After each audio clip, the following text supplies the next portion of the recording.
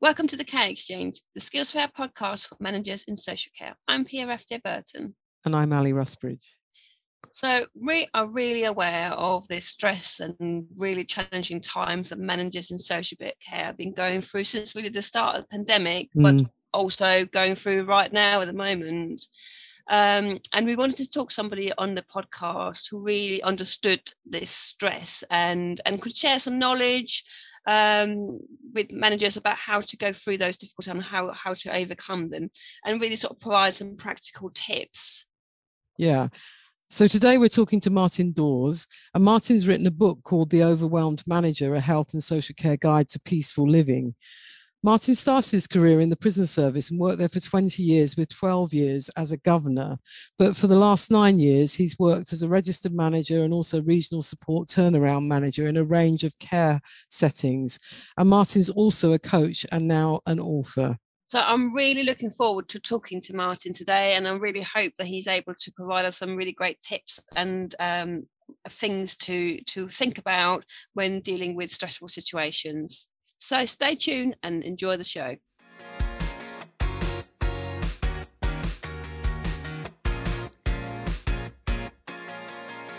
So thank you very much, Martin. Welcome to the Care Exchange, James. Thank you. Thank you for inviting me. I'm looking forward to it.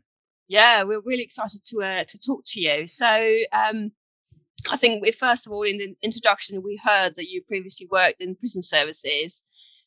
What sort of things did you learn from the prison services that you use in your role as a registered manager? Well, see, it's all to do with people. It's a people business. When you're working in the prison service, you're dealing with people, and that's something that I sort of carried forward into care. And I think it served me quite well. I mean, certainly dealing with really stressful situations, really anxious people. So I learned quite a lot in that environment. That we're dealing with individuals, that we're dealing with people, and these people have their own history. They have their own stories about who they think they are. They have their own emotions. So it was really that sort of those sort of skills that you can pick up, you can carry forward into the care industry. Learning how to deal with basically whatever's thrown at you. And certainly in the prison service, you could have anything thrown at you at any moment. Yeah. And, I dealt with lots of things that I wouldn't talk about on here because it was horrendous. But dealing with those sorts of situations, it sort of sets you up to be able to deal with most things without having to crumble, without having to get overly anxious or over stressy about it. Yeah. And in terms of sort of leadership skills, were there things that you learn in the prison service, sort of kind of leadership skills that you sort of use now as your role as registered manager? Yeah, obviously leadership skills in the prison service are very different. And I think in the book I mentioned one of the things that I say, which was ask them, tell them, make them. Mm-hmm. Now, obviously in the prison service, if you're making someone do something, it has very different connotations to asking the care worker or making the care worker do something. But I suppose there has to be a consequence at the end of somebody doing something or somebody not doing something. Yeah. So, when you're dealing, when you're leading individuals and they're being intransigent or not doing what you want them to do, then there has to be a consequence to that. Once people understand that there are consequences to them not carrying out some legitimate wishes that you want to have, that you want to carry out, and you don't get too wound up yourself into become part of that story, then you become part of that problem. If you can see it from an outside observer, it makes life so much easier. And I think that's one of the things that I learned probably from the prison service, is not to become part of the problem, not to become part of that story yourself. You are someone who's watching things unfold, and you deal with the facts in front of you, not the people and the emotion. You just deal with the facts. And again, I touch on that in the book.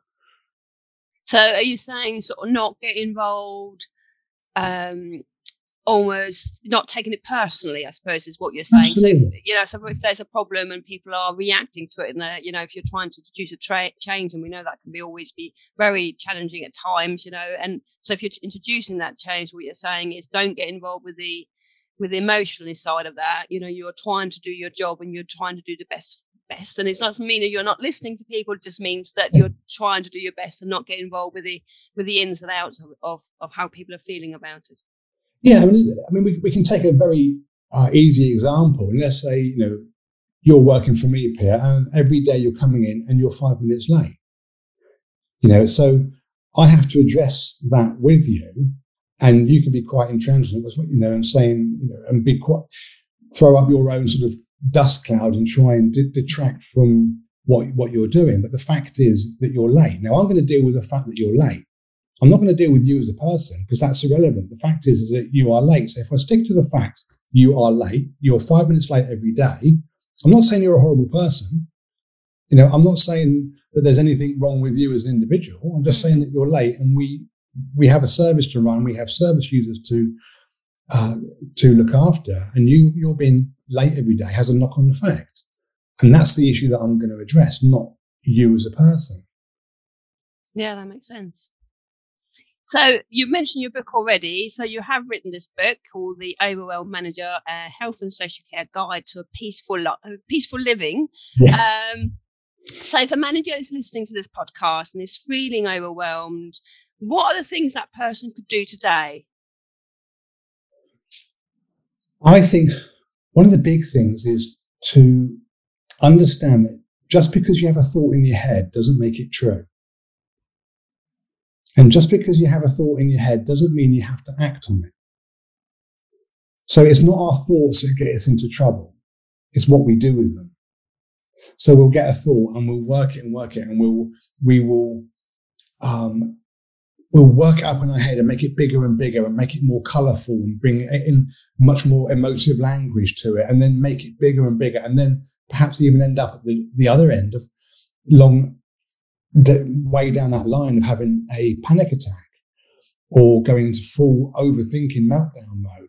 Have you got an example of where you've come across that? Oh, every day, even myself. I know this stuff, and I still fall into the trap. Mm-hmm. And on if you look at my book, on the very front page, the front cover, it says the first step to escaping a trap is to realize that you're in one. And being in one is the fact that we give our thoughts too much credence. Thoughts is just stuff that goes through your head. Mm. It's what we do with it that makes the difference.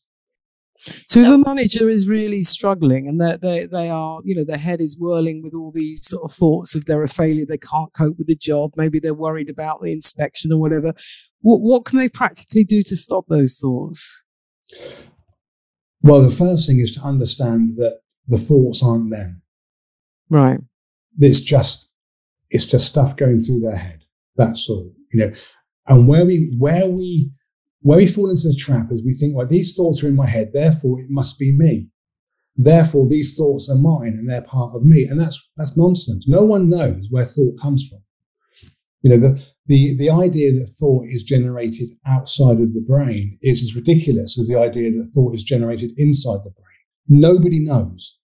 Mm-hmm. So thoughts are just stuff. It's like watching the TV and you get the ticker tape on the news going across the bottom with all the key headlines. We choose which ones we're going to interact with. Mm. So what would a manager do to stop that? What are your sort of kind of top tips of things to do just to sort of stop letting those thoughts? Well, the good news is there is no 10-step program. There is no 5 great tips to healthy living. It's just understanding what's going on. It's just understanding that thoughts are going to come and go. Yeah. And we can do with that what we want. Now, the body has a natural ability to heal itself. You cut yourself and, it starts to scab over. But it's the same with mental health as well. The body has a natural ability, an innate ability to deal with its mental health if we get out of the way. And what we tend to do is not get out of the way. And I call it putting our fingers in the machinery. And we know what happens if we put our fingers in the machinery. So, but if we leave our thoughts alone, they'll eventually pass. And we'll get some fresh new thought come along at any moment. It's like when you have a muddy puddle. The best way of clearing a muddy puddle is just to let it settle down. Mm. But what we tend to do is get a stick and stir it and stir it and stir it and say, I can't see. But the innate quality of the puddle is the clarity of the water. The water is clear. We just got to let it settle down. Yeah, and in your book you talk about the snow globe effect, which I really like. I really like the I can see that, because I think we all do that. We have, particularly if something that we're worried about, or there's something happening in our life that's a bit stressful, it's all kind of going around. Or if you're trying to make a decision, you have all these things going on. But actually, if you just, you always say sleep on a problem. Or I know when I was a manager, if I was getting really cross about something, and you're emailing away and you're typing really, really hard, me too. and then actually what the best thing to do is just to leave that email, have a look at it a few hours later, or even the next day, amend it how you're feeling, and then send it, because it doesn't mean that the message, what you're trying to say, what you're finding challenging, doesn't mean that goes away. It's about having that settle. And I thought that snow globe analogy was a really good way of kind of thinking about it, and just saying, am I in a snow globe? Yes, I am. Oh, let me just find some way of settling things. Yeah, absolutely. And what I say to people quite regularly, that the time to make a decision, especially a life-changing decision, is not when you're in a heightened emotional state. Yeah. So how does that relate then? Let's think about the stress that a lot of managers are feeling at the moment. I mean, we've heard so many managers saying that they're feeling incredibly stressed. What advice or what things? I know you're saying you haven't got a 10-step program or 5 steps or whatever, but are there some sort of practical advice that you could give to managers who are feeling stressed right now? Because that is a very real feeling, isn't it? Yeah, absolutely. I mean, if you go onto my website, there is some videos there, and one of the videos gives a quick relaxation technique. It's like literally a minute, and it can bring you down quite quickly. It's really effective as well. But other than that, we need to stop overthinking. That's what we need to do. And then, but our natural thought then is, well, how can we stop overthinking? Well, even by saying that, you're already thinking.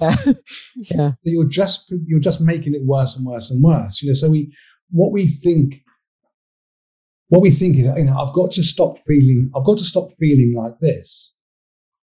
But why do you have to stop feeling like that? If you're feeling frustrated, you're feeling frustrated. There's nothing to do other than just acknowledge you're feeling frustrated at the moment. And that's fine, because that will pass.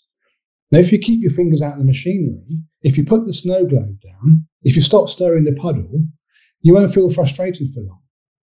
So are you suggesting that techniques like relaxation or taking yourself out into nature just refocuses and stops you thinking and overthinking, and perhaps give you a different perspective? Is that what you'd recommend? Yeah, absolutely. I mean, going for a short walk, make sure you're taking your lunch break, because we all know that we don't do that. And I'm as big a culprit for that as anybody.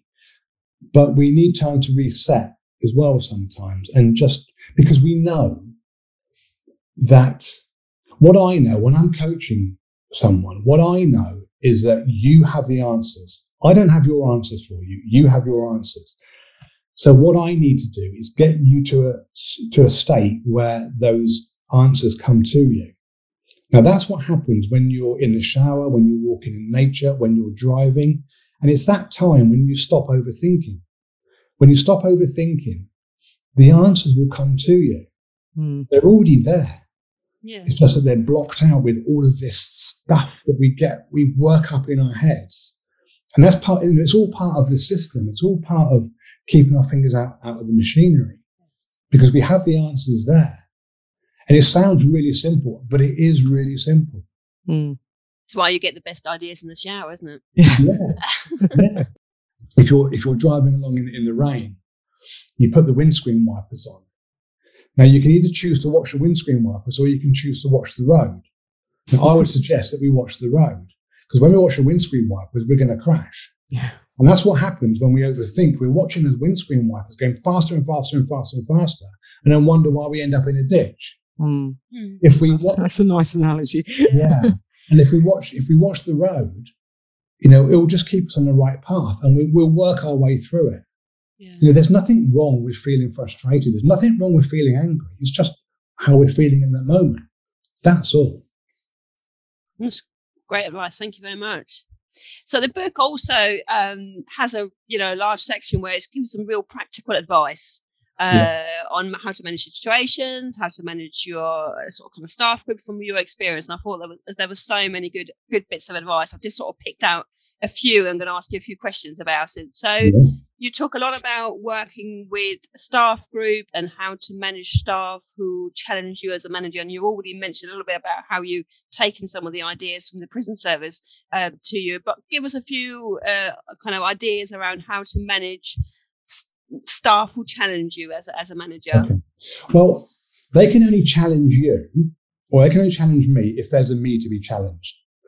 Now that sounds a bit cryptic, but it's not meant to be. What I mean by that is, if I stake my own personal happiness on what other people think of me, I'm gonna be very unhappy for a very long time.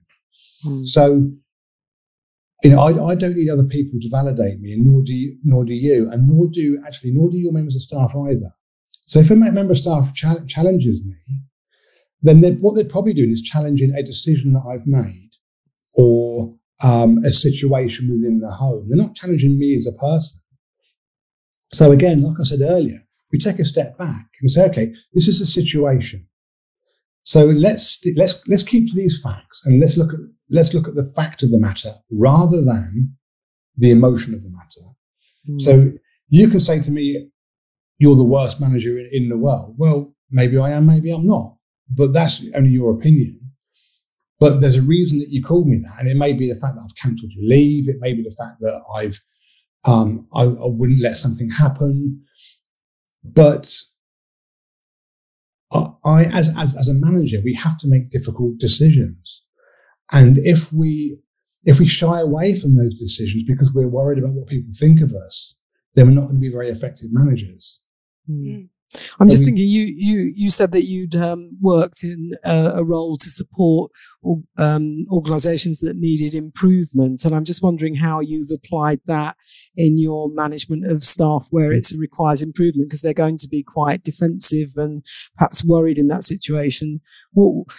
Can you give an example of an approach you took that was successful in that situation? Yeah, absolutely. So, for me, I think turnarounds are actually fairly simple. The actual process is not difficult, and especially the staff, because staff on the whole want to be led.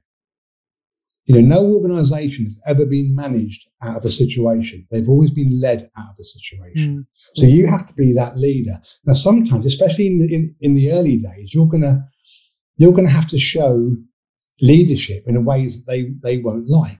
Yeah. It's interesting.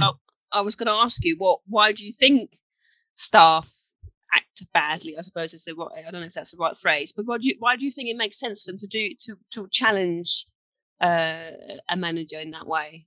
Well, there'll be a variety of reasons, but I think you hit the nail on the head very succinctly, just asking that question. And that is, it made sense to them. It made sense to challenge that manager. So the manager has to think, why does it make sense for them to challenge me? What am I doing wrong that I make it acceptable for staff to challenge me? Now, this is a very difficult conversation for a manager to have with themselves, and actually for a manager to hear. But the fact of the matter is that when you go into a care home that's failed, very often the manager is the one that's struggling the most at the top. And there could be a variety of reasons behind that. I'm not saying it's all the manager's fault, but there could be a variety of reasons behind that. So normally you only have to look at the manager to get a feel for the care home, because what I've seen is that the two invariably follow each other. Mm. Mm. You know, if you see a care home that's there's got no sense of direction, that is very haphazard and chaotic, if you go into the manager's office, you'll probably find something similar. Mm. Yeah. And you talk a little bit about, and you sort of touched on it a little bit, but in the book as well, you talked a little bit about being liked versus being respected. So what do you mean by that? Well, it's making the right decisions against making the easy decisions. Mm. So if we think that, you know, our happiness is given to us by other people, so my staff need to like me and respect me for me to be happy. And, you know, we can think that even unconsciously. Well, that's never ever true. But if we think that, then we're going to make decisions that are going to make us popular rather than what is right. Mm. So that's what I mean by being liked, by being respected. But I just want to touch on the point we just made about a manager in a care home who's perhaps struggling. What tends to happen, and I've done this myself, so I'm the first one to stand up and say, this is true because I know that I do it. But when a care home starts to struggle, we fall back on what we know. We fall back on what's where we feel safe. So just when a ship needs its captain the most is the time when the captain probably spends more time in his cabin than he should do. Because the captain needs to be out on the floor, reassuring, talking. And very often the captain's in the cabin struggling with a 10-point action plan that someone's given them, or, you know, another meaningless report or something like that. So I'm not blaming managers, but I'm saying we will pick, sometimes we can pick things that are what's easy rather than, you know, those decisions we make then. Are we making the easy decisions to deal with these things that are going to keep us out of the firing line rather than the right decisions, which is to get out there and confront staff and talk and reassure to relatives and residents. Yeah, so being sort of outside. This is one point in your book where I was kind of just nodding, thinking I know exactly what you mean, because I did a little bit of going in to services that had that needed improvement, and it was about signs in care homes. Oh yeah, my pet hate. Tell me a bit about that. Yeah, so you can tell an awful lot about a care home, can't you, when you go in and you're just looking around the signs. Now, if I go into a care home and there is a sign on the door saying, this door must be kept shut, that's the first one to come down. You know, why would you put a sign on the door to say this door must be kept shut? You know, either staff know it needs to be kept shut or they don't. And if they don't, tell them it needs to be kept shut. It's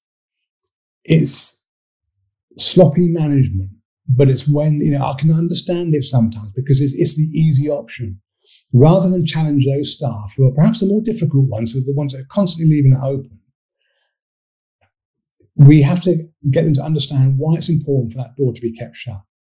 Or any sign that's signed the management, you know, or even worse, management. Yeah. You know, it's just, it sends out all of the wrong messages. I was in a home, I'm not going to say where it was or even when it was, but I was in a home and it had a sign in the visitor's toilet saying, you must keep this toilet clean, signed the manager. I thought, what message is that sending out to a visitor? Yeah. Well, the message it's sending out is actually, I'm around so little, I've got so little grasp on what's going on in this home that I have to manage through posters. Yeah, exactly. And the thing is as well about signs is that they don't get seen, do they? You know, what is it? You can't have it both ways. Yeah. Yeah. So signs in general just tend to wipe me up a bit. So the other really interesting thing I found in the book was you talked about managing your manager. So tell me a bit more about that. Oh yeah, I remember when I first sort of got promoted in the prison service, and my governor came up to me, and I was managing a unit of young offenders. And he came up to me and he said, best bit of advice I can give you is learn how to manage your manager. And then he walked off and I thought, what the hell does he mean by that? But I actually got it quite quickly. What it means is what's important to them. You know, so if you can find out what's important to them and hit those things, hit their priorities, you're going to keep the wolf from the door for quite a long time.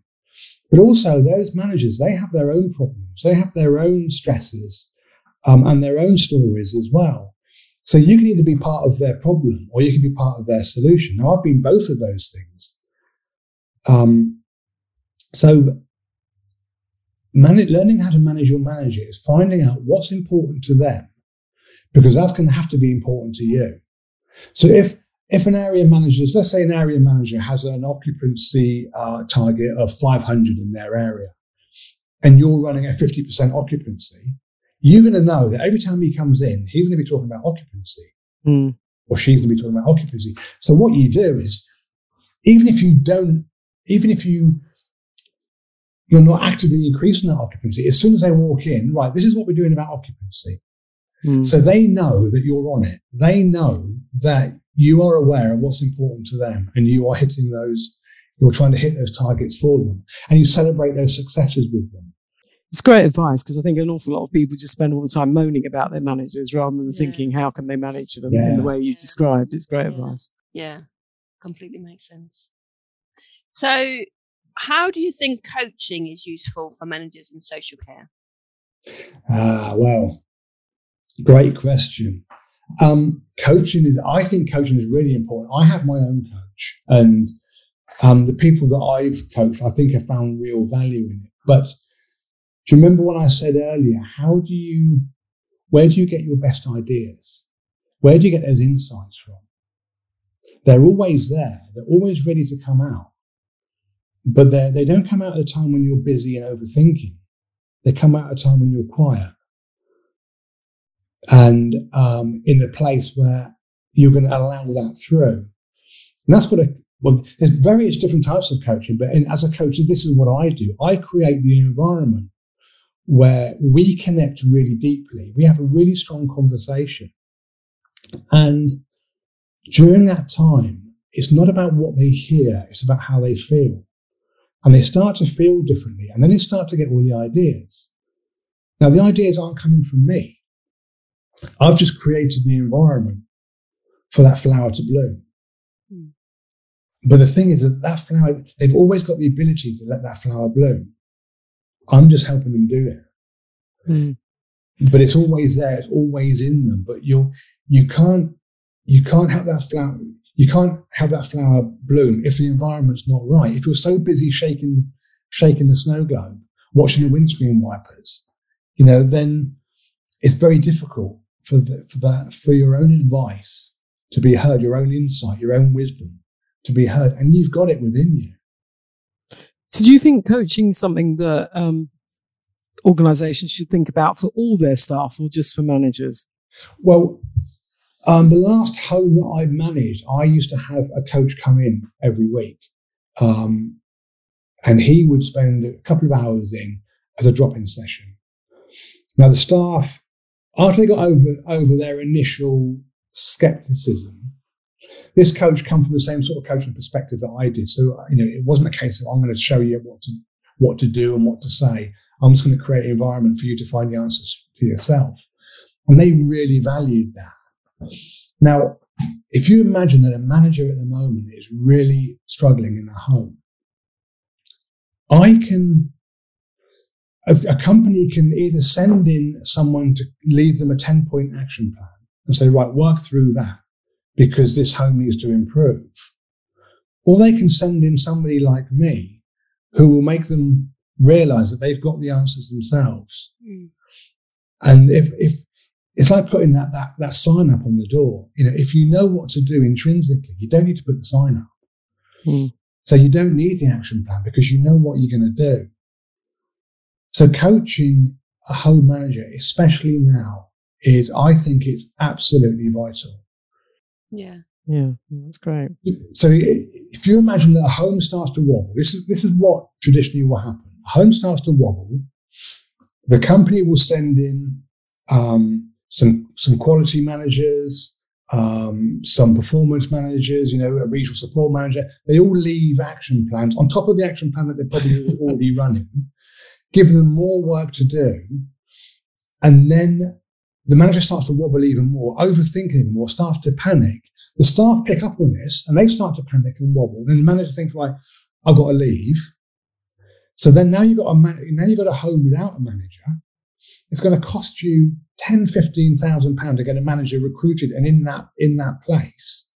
And for a fraction of that, I've got a pretty good chance of keeping that manager in situ and actually taking him through that and out the other end as a much better manager, as someone who's much better able to not just deal with the workplace pressures, but not take it home either. And it improves their home life. It improves their relationships with their loved ones, because that's what happens, isn't it? We take it home and relationships break down. Yeah. All of that can be stopped. Now, I'm not saying that every single person that I coach, that's going to happen, but it's got to be worth a go. Yeah. It's got to be a fraction of that cost. And I think it's not. It's interesting. We had another podcast guest in the previous episode who talked about coaching and talked about how it's perhaps not something that's in social care is that I don't know, populist with the wrong word, but it hasn't been something that's been sort of kind of part of, particularly in a registered manager, management level. And by the sounds of it, what you're suggesting is that it's something that should be part of that planning for organisation, thinking about, if by providing coaching, you are supporting individuals to try and resolve some of the issues that they're having, and actually that's a better way than the traditional way of kind of creating action plan after action plan and trying to find just kind of adding work and stress to that person's lives. That's great. I'm going to move us on to something a little bit different. In our podcast series, we always have our Time for Care slot, which is an opportunity for guests to share their best time-saving tip. So what's your time-saving tip for others? Well, my time-saving tip it is sort of a tip, but it's much more fundamental than that. And as we think of time as a constant, there are 60 seconds in a minute, 60 minutes in an hour, but time is we made time up. It's a human-made concept. So we've decided what time is. But time also has variables. So when you're going on holiday, the week or the 2 weeks beforehand, time is really dragging and you're thinking, I can't wait to go. Time's really slow. And then the 2 hours before you're about to go, you're rushing around trying to get everything done, and time seems to speed up. So sometimes time is slow and sometimes time is fast. And the thing about that is it's all to do with what's going on in your head at that time. That when we get busy in our heads, time speeds up. And when we slow down in our heads, time slows down. Just try it. And you can use that holiday analogy as an example, because that's what happens. Yeah. Those last 2 hours, you're rushing around thinking, I've got to get everything done. Why is time sped up then? And yet, I don't think we've never had a guest before who's actually the tip is to slow down time, but that's a really helpful tip. Well, time is a human-made concept. Yeah. No, it's great. Thanks for that. So we're going to ask you a final question. So imagine that we're in the lift of a 10th floor building going down. So you've got limited time to give your message for those in the lift about what's most important. So what would be your key message to leave your fellow travellers in the lift with by the time you get to the ground floor? What would you say? So as you're going down, you stop at floor 9. And I would turn around to my fellow travellers and say, there is only now. And then the doors will shut and you'll go down to floor 8 and the doors will open, and I'll turn around to my fellow travellers and I'll say, there is only now. And I'll do that all the way down. And when you get down to floor 1, I'll turn around to them and say, that time you spent on floor 2, 3, 4, 5, 6, 7, 8, 9, and 10, that doesn't exist anymore. So we've only got this moment right now. Nothing else exists. There is only now. So you don't need to worry about what happened at floor 9 or floor 8 because it doesn't exist anymore. That's what I would say to my fellow travellers. There is only now. Thank you. think they might be a bit kind of, what? It's a powerful message. If you think about it, it's a really powerful message. Yeah. Well, when you ask me that question, that doesn't exist anymore. That time doesn't exist anymore. There's just now.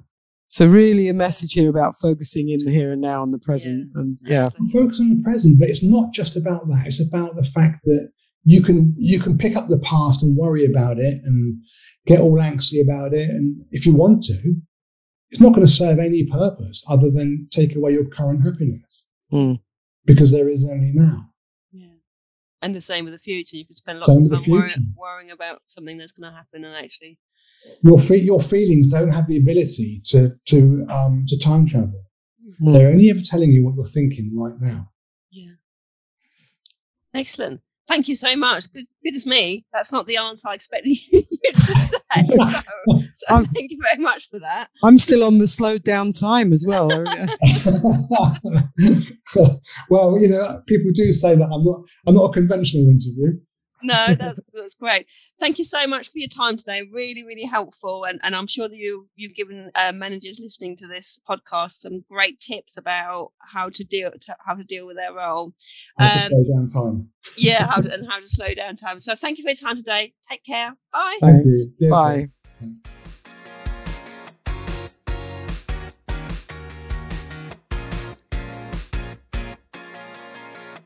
So Annie, that was a really interesting chat with Martin. Lots of things to think about, and I think having read his book and now talking to him, are really interesting to hear him explaining some of the ways that his own experience in terms of being a manager in social care, but also how he talks to the people who he coaches. Really interesting. Yes, it was. What really sort of stood out for you? I think for me, I'm still thinking about the slowing down time. That's really resonating with me, and I think that issue about how managers can really deal with stress by avoiding those thoughts just overwhelming them, and the ways of doing that.